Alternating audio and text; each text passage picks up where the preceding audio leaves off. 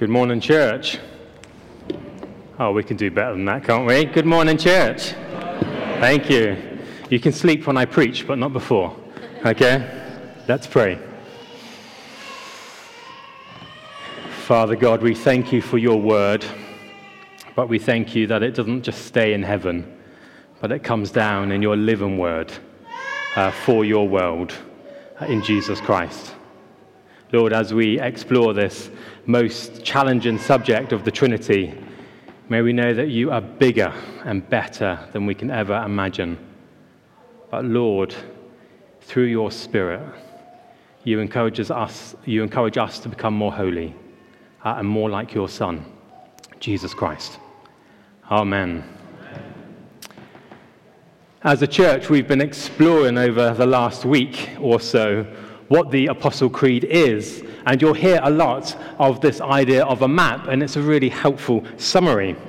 And today, the curates, it seems, are all having the challenge of the Trinity. I think Simon's out running, or he's probably at St. Mark's, but we can talk about that later. If you're confused, sisters and brothers, about the Trinity, trust me, you are not alone. In a guidebook about the Fountains Abbey, it reads this: "Here in the chapter house, the monks gathered every Sunday to hear a sermon from the abbot, except on Trinity Sunday, owing to the difficulty of the subject." It seems that the abbot didn't get an external speaker, he just let the monks have a Sunday off. Not here at Christchurch. So, if this 3 in 1, 1 in 3 is so baffling, why then do we have a doctrine of the Trinity set out in the first place? Well, here is 3 points.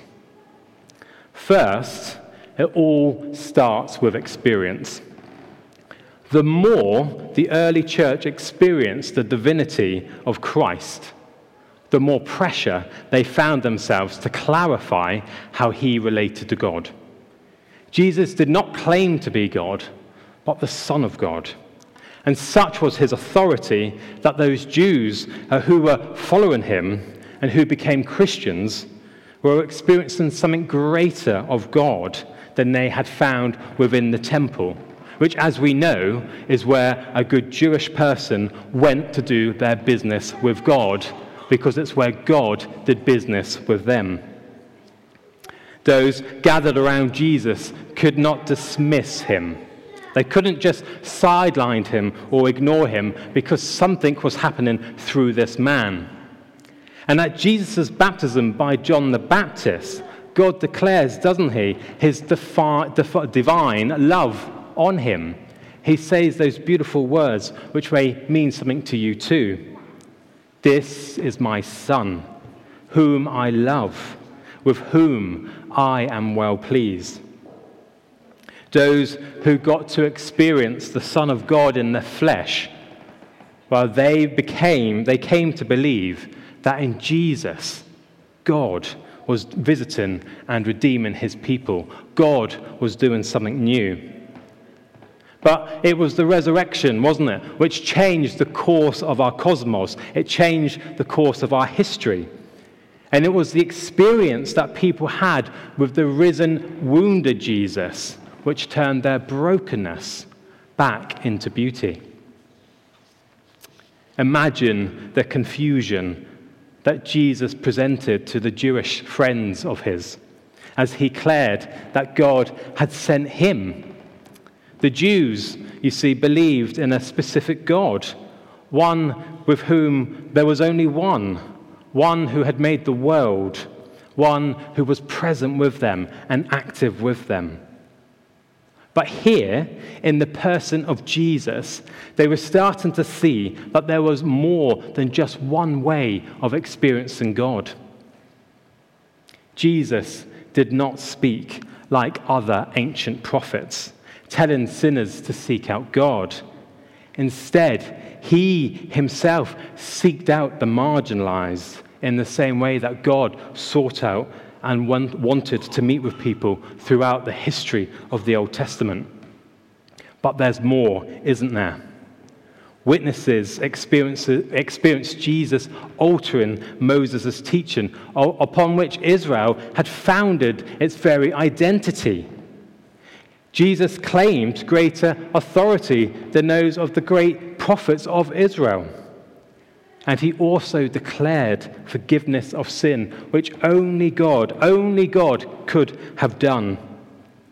And he also declared that he would come back and judge all humanity at the end of time.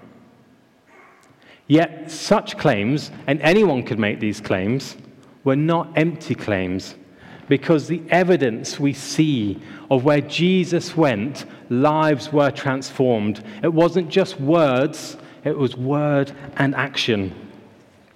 Only an omniscient and loving God could have such authority. Secondly, I think that the early church realized that mystery is a good thing. Mystery is a good thing. The early church realized that the Trinity is a mystery which cannot be understood by human reason alone. It has to be understood through faith, through a relationship with Jesus Christ, because the Trinity is best experienced, not learned. How comfortable are you with mystery? Do you like things to be planned out and thought out and written out? Sometimes clarity, though, can bring us greater joy. But I think there are occasions like this in the Trinity when we have to learn to live with mystery, because sometimes some things are greater than our own human understanding. Throughout the history, many people have tried to explain the Trinity, and many have failed. They're not here, don't worry. Although our failures have helped us and helped the church to think through, what do we really believe? Modalism claimed that there was no distinction within the Godhead, and thus they blurred the roles of God, of the Son, and of the Holy Spirit within history. Macedonianism denied the full personality of the divinity of the Holy Spirit. And according to this idea, the Holy Spirit was created by the Son, but it was subordinate to the Father and the Son. There's one more. The Arians denied the full deity of the Son and the Holy Spirit by representing the Son as the first creature of the Father and the Holy Spirit as the first creature of the Son. Are you confused? If you've been listening, you should be. As you can see, explaining what we mean by the Trinity is all rather baffling. But might we, sisters and brothers, be okay with that? It must have been baffling, surely, for those who experienced Jesus in the first days. But our doctrine helps us to map out this new terrain. Tertullian, in the late 2nd century, our early 3rd century, formulated the doctrine of the Trinity, and it took off. Tertullian, thankfully, did a better job at explaining what we mean by the Trinity, and he offers us 3 helpful distinctions. There is one God. The Father, the Son, and the Spirit are fully, eternally God, and the Father, the Son, and the Spirit is each distinct person. Thanks to Tertullian, the theology of the Trinity has found a distinctive vocabulary for the first time. So I hope you're starting to hear that the Trinity at its core remains a mystery, because God is bigger than we are. Whilst God's nature is holy and perfect, he is also infinite, eternal, and cannot be understood fully by our finite and limited minds. I think the church has never fully tried to explain away the mystery of the Trinity, but it has only tried to formulate language that helps us to develop it, to expand it, to make God bigger than we do. Often we find things difficult shutting us down. But what if those difficult things in our lives opened up our minds? What if we embraced God's mystery? I think when we allow a bit of mystery into the Trinity, it forces us to embrace God with fresh insights. And thirdly, I think the early church knew that they were loved. In the Trinity, we witness both the majesty and the mystery of God's very nature, Father, Son, and Holy Spirit. But we also witness, don't we, a profound truth.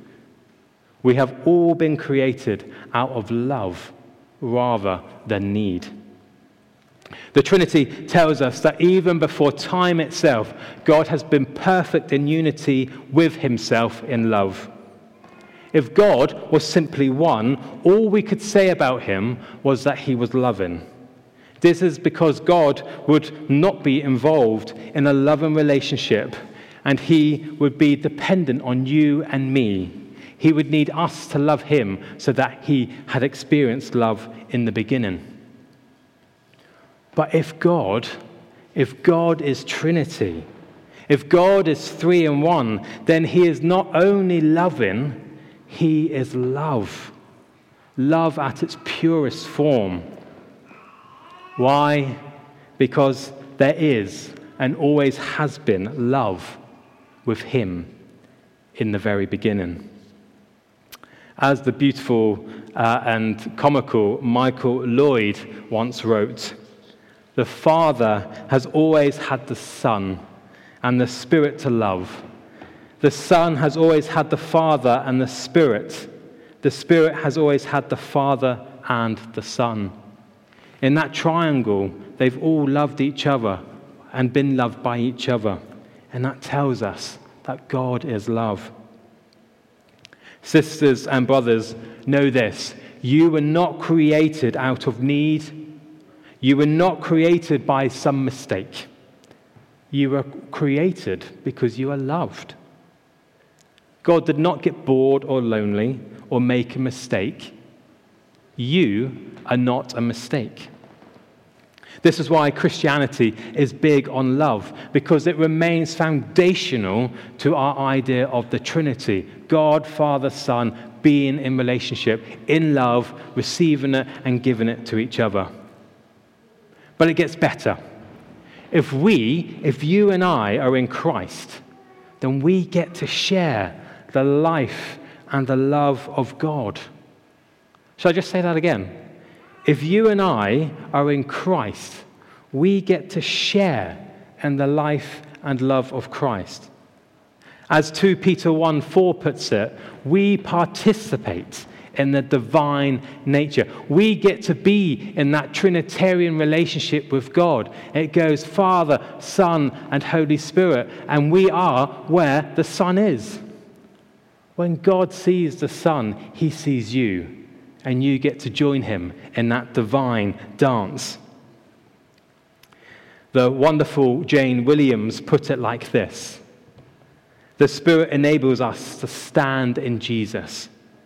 We stand in Jesus' own place in relation to the Father. Just blows your mind, doesn't it? That is what we get to be.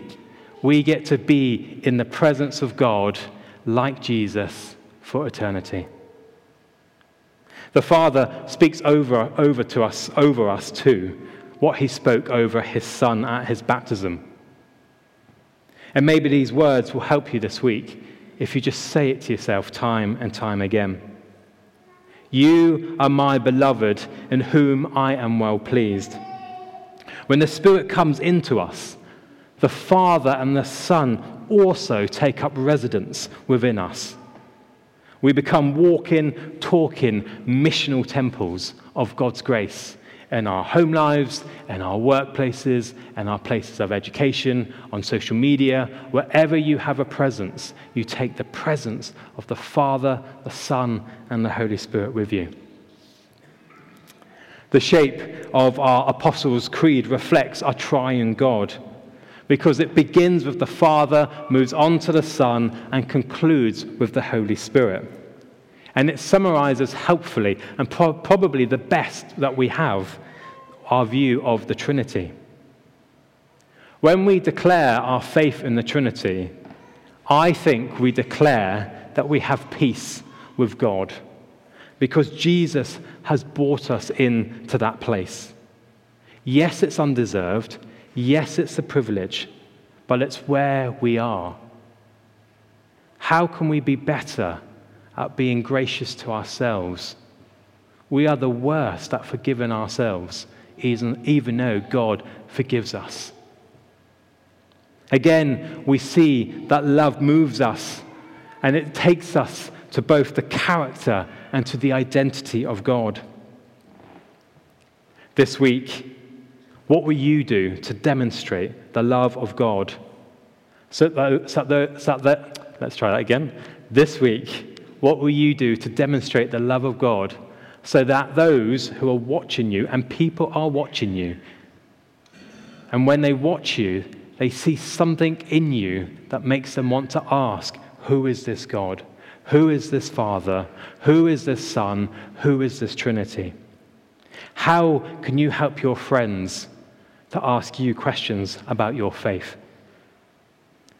I really believe, sisters and brothers, the more we live out the ministry and mission of Jesus, the more opportunities and pressure we will find ourselves under to tell people about who this living God is.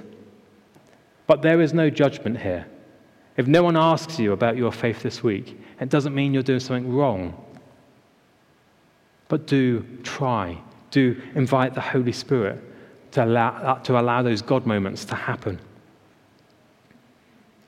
So may you be so full of Him that when the troubles and the pains of this world come your way, when you wake up tomorrow and you face both your good bits and your ugly bits, may it be the experience, the mystery, and the love of God that pulls you through it. Amen.